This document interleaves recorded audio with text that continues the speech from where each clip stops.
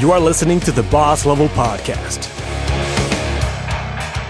So here we are. If you could just introduce yourself and give me a brief history of your work life so far. Hi, my name is Otto Hilska. I'm founder and CEO at Swarmia, and I've been building software for quite some years. So I started writing code when I was 12, started my first software company as soon as it was legally possible when I turned 18. Then from that, started a spin-off, kind of a team messenger product called Flowdoc, which was the first real startup where we started kind of building something global. So it was kind of similar to Slack just a couple of years earlier with a relatively inexperienced founding team. But we raised money from Silicon Valley, sold the company to Rally Software, and I spent a few years there. Then 4 years building a growth company called Smartly.io in the online advertising automation space. I was the VP of engineering and later chief product officer running the product development. And I've done some angel investing on the side, but now I'm back to starting from zero with Swarmia, which is helping software development organizations continuously improve based on data. You often hear the term serial entrepreneur being thrown around, but I guess that definitely applies to you. Yeah, I guess so. It feels like a pretty good default to start a new company when you don't know what to do with your life. Let's talk about Flowdoc. You already kind of briefly introduced it, that it was a messaging platform kind of similar to Slack, but before Slack. But let's talk a little about, instead of talking about the product itself, how did you actually operate the company and the product? You already mentioned that it was a fairly inexperienced team. So can you talk a little about how the company functioned? We started Flowdoc while we were running this consulting shop, and all of the founders were working on a consulting project where we had to spend 8 hours a day building software for someone else. And it was great because that's kind of where we got the inspiration for the product. But at the same time, obviously, having to work on your startup during nights and weekends is not optimal. And just due to some cash constraints, we hired some really junior people kind of to their first software development jobs and had them building the product with us while we were kind of doing the consulting on the side. So it was not optimal in any way, but Luckily we were quite good at identifying those great junior developers at the time, and we actually built a really strong team almost accidentally. We had a very kind of, I would say, like product-led growth type of thinking, even though that wasn't really a thing at the time. But partly I moved away to be much more sales driven, or kind of going to customers directly and talking to them and trying to understand their problems versus just building something and kind of iterating. But it did work to a degree because we managed to get a bunch of great customers. We had Shopify, Zendesk, MongoDB, TED conferences, many other great companies there. So we kind of didn't have any idea of how to run any of that, but we were really interested in what is the best way to run each part of the business. And we just kind of, in a way, from first principles, tried to figure out stuff on our own. And it led to some good things, even though it was most of the time it was quite slow and tedious because we had no idea what we were doing. I think I remember discussing with you back then at some point that I think you had this round robin where each member of the team did customer service. Do I remember this correctly? Yeah, well, that just seemed like a logical thing because we couldn't afford having anyone doing customer support. And of course, that is famously now also what, for example, Smartly has been doing a lot, etc. So it's kind of a logical thing to do, just one of the small things to build that customer empathy and get your team closer to customers. And you mentioned the term product-led growth. Can we talk a little about that? What do you mean with product-led growth? When you think that you know your customers, that's probably not true. And it was true for us as well that, yes, we knew certain types of customers, but we didn't really understand, for example, the enterprise customers very well because we were not an enterprise in a similar sense. But it always felt as quite natural to build the product kind of with this community in mind. And we just tried to build these different ways to understand them better, interact with them in multiple ways, kind of share updates on kind of what we've been building, getting their feedback and product and so on, and kind of had this very like community driven approach. We didn't have any kind of sales for several years, so we kind of had to build everything so that the customers are able to onboard themselves and so on. So we built a lot of these kind of materials, optimizing the onboarding experience, etc. So kind of try to make it as self-service as possible. Now, currently, I don't think that aiming for 100% self-service is a good goal at all. But we definitely try to just make it all automatic and just try to scale with as little business investment as possible. And we always had to be really careful to make sure that we have enough money in the bank. So it was kind of natural to be quite frugal and try to optimize it. How do you feel about that now, being frugal and being conscious of your spending in the companies that you run now? Because I think that's, a lot of people say that scarcity is the root of innovation, and that's where it happens. So what's your thinking about that now?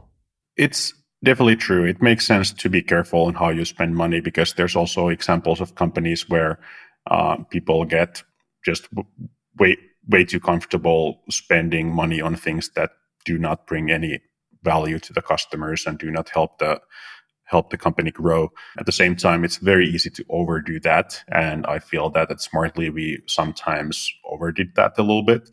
And especially when you scale, it's easy to end up in a situation where people have a different idea of what that kind of smart use of money means. I think right now, when the valuations are high, so many companies are raising so much money, and they feel the pressure from their investors to spend that money right away.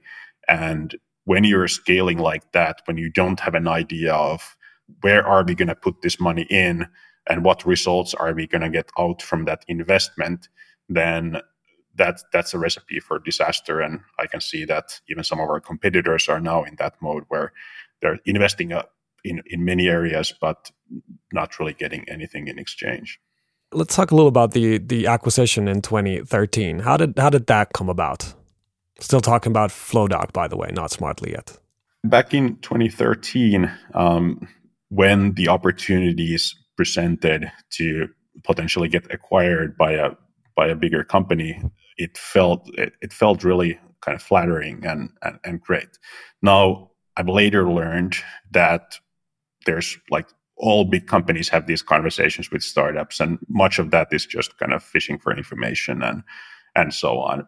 Then some of these conversations ended up leading to somewhere. And for example, with Rally, one of the challenges that we had was that we had no idea about how to sell to the enterprise, and we just didn't understand that type of customer at all.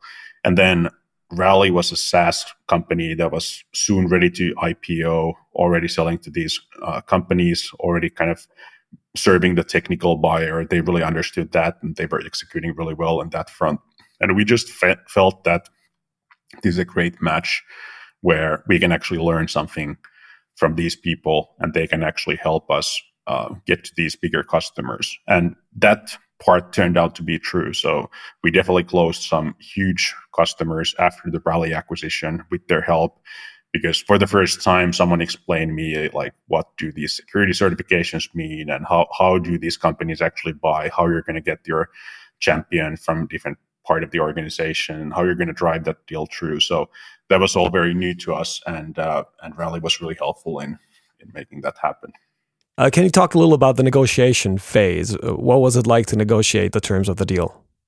Negotiating an exit is kind of similar to negotiating a funding round. It has a heavy focus on the legal parts, even though actually the focus should maybe be more on the alignment on the direction of the business and everything else. There's a lot of stuff to agree on in the negotiations. Luckily, the key things like valuation, they were kind of we were at that Series A stage. We had an offer to raise a funding round. We had an idea of where that's going to be, and and that's where we landed. So that wasn't such a big part of it, but I was definitely surprised by all the detail that's involved in kind of just finalizing the contracts. And as a result, I feel that we underinvested in talking about the future of the business and what's going to happen after the deal. Because what we realized very soon was that after the acquisition closed, for example, the budgeting season for Rally was just over. And as a result, we were technically not allowed to hire anyone anymore, even though we had all these like growth ambitions, and we would have hired people otherwise. But Wow. But we basically heard that, okay, well, it's going to be a year from now until we're revising the budget. So tough luck. But that also sounds like the way that you were thinking about the whole deal was that there is a continuation to it, that it's not something where you just sell it and you go off in different directions. But you were actually, it sounds to me like you were really invested in actually growing Flowdoc within Rally. Yeah, absolutely. I mean, and we were in a pretty good position afterwards. So Flowdoc was one of Rally's top priorities. Rally was always focused on selling to the upper management. So they sold a tool that's kind of like Jira, but focusing more on the upper management use cases.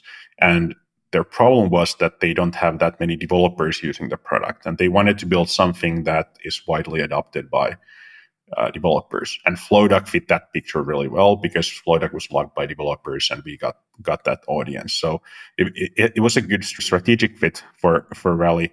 But when you look at the acquisition from the viewpoint of company culture, you must have had like a fairly strong culture within Flowdoc, and then you moved to a much larger company with a US culture, very, very different culture in terms of the country is different, the organizational culture is different. So what was that like? There's always some kind of a culture mismatch when you just combine different companies. I think part of it was healthy. So, for example, we didn't have much of kind of a sales culture in Flowdoc. It was always about kind of, we just get these leads, we just convert them at a certain percentage and we just grow at a certain percentage. But we didn't have these kind of heroic efforts for going after some really big customers and kind of really focusing on them and so on. And I learned a lot from Rally about that. At the same time, kind of downside of that sales culture is that when you apply that in product development, you end up always just chasing the quarterly goals and you always throw away your plans and just pivot to doing something else that one big customer wants and so on. Also, the Flowdoc team felt kind of quite proud of what we've been building, and we could see that, for example, in many areas of the product development, we were doing extremely well compared to many of the other teams. And so we maybe felt less of a pressure to really properly integrate with the rest of the Rally organization. And that was maybe a part of the problem, that we should have recognized that we really are a part of this. And for example, I was oftentimes the link between the Helsinki team and the Rally team, which was headquartered in Boulder, Colorado. And so that left out some kind of connection building that would have been really useful for the rest of the Flowdoc team as well. This episode is sponsored by Swan Lake Strategy. Swan Lake Strategy helps companies turn uncertain futures into new business opportunities and future-proof strategies. We all operate in a hyper-connected world that is constantly evolving and changing direction. Customer preferences shift, new competitors emerge, the world keeps getting more connected, and we need to fight global warming. Where should you place your bets when the game keeps changing?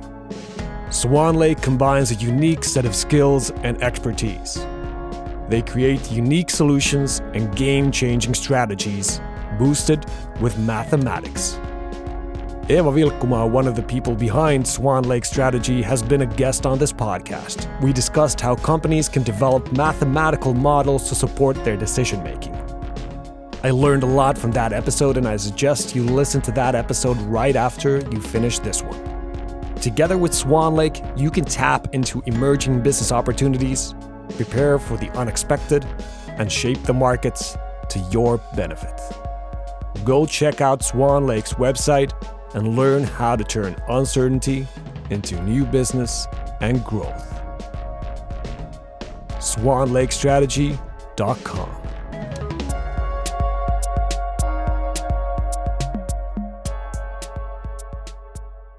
So let's talk next about Smartly. So let's just start once again with the basics. What does Smartly do? Smartly started as a company that builds tools for building Facebook ads. And it was something that Krista and Tuomo, two people who had no background in online advertising industry, just saw while building another startup that people are starting to invest a lot more money in Facebook.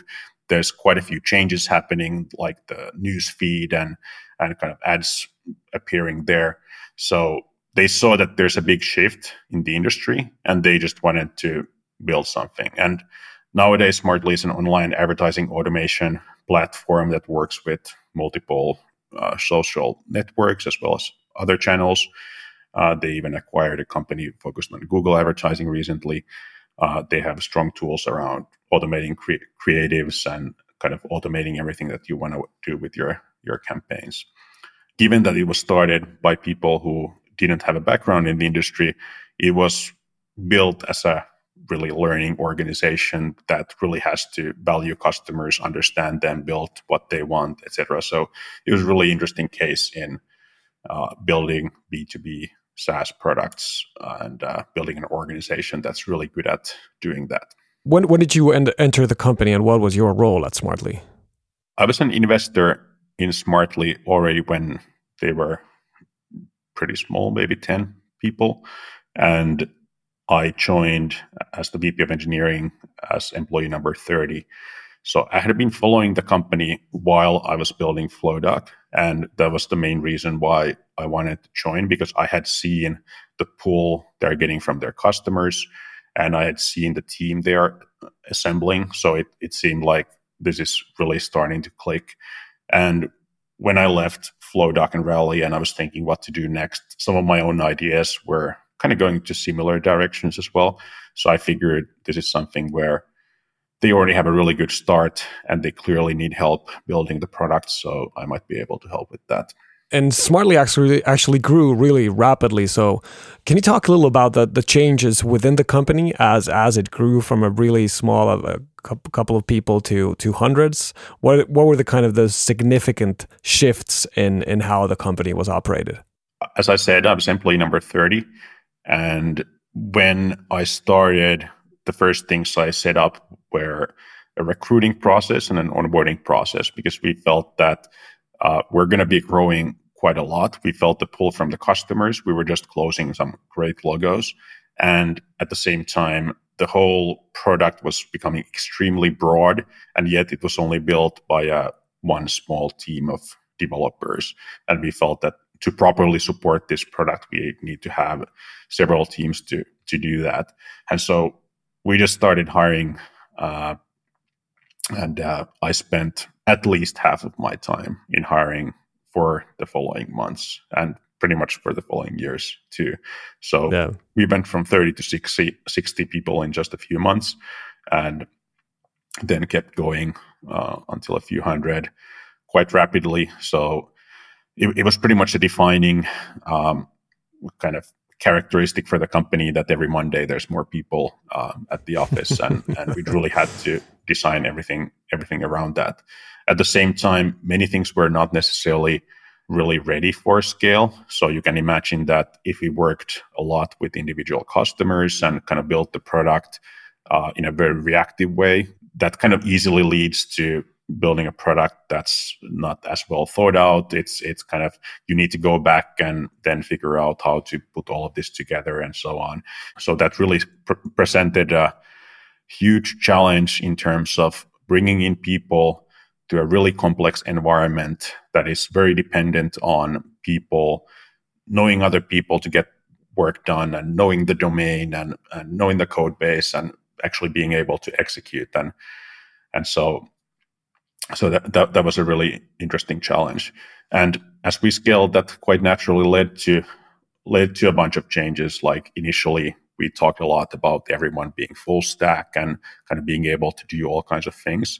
But which is a great thing to do in the early days. And at the same time, if you just hire kind of generalists, you are not going to be very good at anything that you do because you're missing all those kind of specialists that could really raise the bar and make you excellent in some areas. So there were many of these kind of smaller shifts that needed to happen in the culture as we grew. And sounds like you were so focused on the customers that you were fairly reactively implementing whatever came from the customers. And I'm guessing that results in a code base that's not probably as structured as you would want it to be or as thought out as you would want it to be. So there's probably a lot of legacy and all kinds of distractions. So how do you feel about that? I mean, there's always a balance in how much you should invest in the infrastructure and the kind of making sure that the code is good and simply focusing on the customer needs. Because also there is the reality that if you build something, you spend a lot of effort in making it great, but then eventually you learn that it's the wrong thing. You're going to throw it away anyway. So what's your thinking on this balance? Yeah, balancing the customer requests and moving really fast versus building the platform that's the fundamental question of building products. And there is no right or answer. It's a constant balancing act. And I would say that most developers are maybe always optimizing the kind of long-term, just building a great product, kind of building it all together. And most salespeople are optimizing the short-term, let's close this customer and so on. And I feel that when I'm talking to different parts of the organization, I'm always kind of having an argument with each part of the organization because you always need to push them slightly to the other direction. And part of it is that you just need to have people who understand the problem really well so that you can make those smart compromises, because the developers really need to understand that, okay, we can do something for this customer and we can do a 1 week version of this kind of feature that actually also works with these other customers. And you need to have the product managers who are able to move fast so that, okay, well, we already had this thing in mind in our backlogs. And if we really need to do it now, let's just connect with 10 other customers to hear from them. Would this kind of a solution work for them? So that you don't have to really delay it more than a few days or a week, but then at least what you're building is directionally correct and it's going to be useful for other customers in the future as well. I feel that Swarmia were finally being in a pretty good position with that balance, because everyone in the team is really experienced. Everyone understands the customer quite well. And we built some supporting infrastructure relatively early. So that kind of helps us to find the right balance. Totally agree with this. And it doesn't make it easier. Like you said, that there's also a difference in the people who are kind of interested in the customizations and who are interested in the platform, and the fact that, for example, if a salesperson sells a customization to a customer and the developers implement it, the pain of the problems that arise from that customization do not go to the salespeople. They go to the developers. And this is, I think, one of also the reasons why this keeps creating conflict. Yeah, absolutely. And it's really difficult to understand, if you're not a developer, how the software lifecycle works in practice. Because the thing is that if you build this feature, you're going to be maintaining it forever until it's taken out from the product. And it's not possible to foresee all the reasons why we need to touch that feature in the future, but it could be anything. Like there could be kind of a new version of the programming language rolled out, and you have to edit everything to work with the new language version. And as a result, you just have to go through a bunch of old code and do some changes. And that kind of stuff happens all the time. And it's actually a pretty big portion of what a development team is doing. So at least at Smartly, one of the things we did was we tried to educate the whole organization about the different dynamics of software development. So as part of the onboarding, we were explaining how how the product development teams work, what kind of challenges we're facing, like how are we structured, how do we do these different things, so that there would be a little bit more empathy towards the product development, as well as just understanding on what can I expect, why am I not getting this feature built right now for this customer. Yeah, I really like how you talk about it with the term empathy. That's exactly what it's about. It's about understanding the other person and listening to them and really trying to understand their role and what their job is, and then trying to relate back to that, back to what we're trying to do together. Exactly.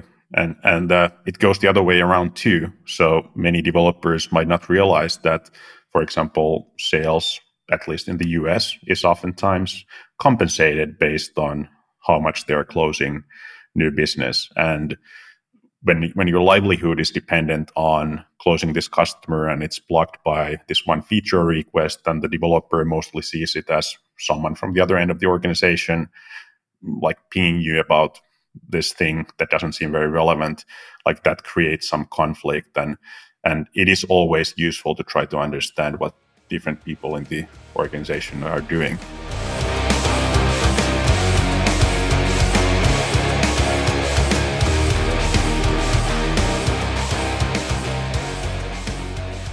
So let's talk about your current company, Swarmia. So what does Swarmia do? Swarmia is about helping software development organizations continuously improve. So if you think about any other part of the business, we use data to understand how our sales is doing, where the bottlenecks are in the funnel, all of these things. In software development, there is value in creating more transparency, but at the same time, there are so many ways you can go wrong with that. And we tried some Git analytics tools at Smartly, for example, to bring some more visibility to what's going on with the teams and to help them improve. But many of them were actually just about stack ranking engineers based on how many commits per day they are doing, which does not give you a very accurate idea of how good of a developer someone is. And developers are rightfully pointing that out if you try to make them use a tool like that. So we try to figure out, is there a way to help the teams in a way that's somehow healthy, that's focusing on these systemic issues? Because the reality is also that when you're growing, things are slowing down, and it can be pretty difficult for an individual developer to pinpoint where the bottlenecks in your process are. And especially when stuff gets lost between the teams, or you're waiting in a queue to get a review, or you're just investing all of your time in just keeping the lights on and fixing some urgent production issues. And that's the reason why kind of features are not completed. Can you be a little more specific in what actually, like, so what is it, a SaaS product, and what's included in it, and what's kind of the view that I get? Swarmia is indeed a SaaS product. We sell to companies that are typically VC-funded growth companies with a few hundred developers. So companies like Outreach, Blinkist, Volt, Smartly, many others are using this product to help their development teams. We bring visibility to where the teams are spending their time on, what are the biggest bottlenecks, what can we learn from this user story that we just completed. So was there maybe something that turned out to be more difficult than we anticipated, and so on. We connect with GitHub, Jira, Slack, all the tools that the development teams are using. And if the teams identify something that they want to improve, we let them configure these kind of working agreements. So you could say, for example, that we don't want people to work alone on a feature. We want them to always work together with someone so that we are constantly spreading knowledge. And because we're connected to these different tools, we actually know, is that happening? And because we also connected with Slack, we can kind of nudge your team to the right direction when you're not doing what you as a team already agreed to do. Given your past experiences that we already talked about at Flowdoc and Smartly, what are you doing differently this time around? Of course, since we just started from scratch, things are quite different than what they were at Smartly. And I don't even have to worry about many of the same things yet, because we're just over 2 years old. We're now 21 people. So it's a small team, and we sometimes talk that we're still playing this in easy mode. So it's still relatively easy. Definitely, there are things that we did from the get-go as a result of kind of learning. And for example, one of the things is just the kind of visibility to things. And basically, we set up things like a BI dashboard, like business intelligence tools, from already a couple of months in, so that we can actually see which teams at our customer are doing what in our product. How do we define, is this customer going to convert? Like, what kind of product usage patterns contribute to that? And really all of that, and being able to drill down to a level that's interesting to us, because it's really difficult to build a new product if you don't. I mean, you cannot just rely on the like feedback you get from customers, because in the early days, especially, you're dealing with a very limited number of people and companies and so on. So you really want to understand how are they returning, what kind of things they are using in the product and so on. How about you personally? We've already talked about how experienced you are and how many companies you've been involved in and what kind of different roles you've had and so on. So what are some of the personal habits or traits that you found to be especially useful or productive? I feel that my productivity is just going down over the years. I was much more able to just focus on cranking out code or emails or whatever in the earlier days. And I feel that my focus is shifting much more on just how do I interact with the rest of the organization and kind of just support them. So I've gotten a lot better in terms of like using these different styles of communication to make sure that people get what they need. And so, for example, I'm quite good at sharing whenever I have a discussion that with someone that's really helpful. I just post a message in Slack that I had this conversation and we talked about this and it was good. Or anything else, like if we have a meeting, we're always sharing notes from that meeting with the rest of the team, and kind of just realizing that this is important for someone else and then proactively sharing in an asynchronous way is a good way to keep the organization up to date. And then you have to combine these different styles of communication. Like what I really like to do at Smartly was just kind of, walking around the office and connecting with people and hearing what they're thinking and all these things. And that actually turned out to be really valuable. I actually find that one of the things that the good things that came out of COVID and going remote was that, like you said, there are a lot of meetings or things that happen within the company that would be beneficial for everyone to know about. But it's like, at least at some point, we had this assumption that if someone talked about something at the office, everyone knows about it. And that obviously is not true. Almost always that's not true. And it wasn't shared. But then when everyone was remote, there was no other way of doing it other than like writing something in Slack. And that became more of a habit where you would kind of write a summary of something and post it in Slack. We actually, in Diaz, we actually created this channel called Knowledge Sharing, where the idea is that you only post like a summary of something, and there's like a strict adherence to threads that you're only allowed to discuss in threads. And as a result, that one channel became a great source of knowledge for that everyone should know. And creating something like that while everyone was still at the office would have been, I think, for some reason harder, because you had this assumption that, okay, we talked about it and most people were sitting here, so they probably know about it. Yeah, absolutely. And I mean, you just have to understand that even if people were in that meeting, we might have a different idea of what did we just discuss.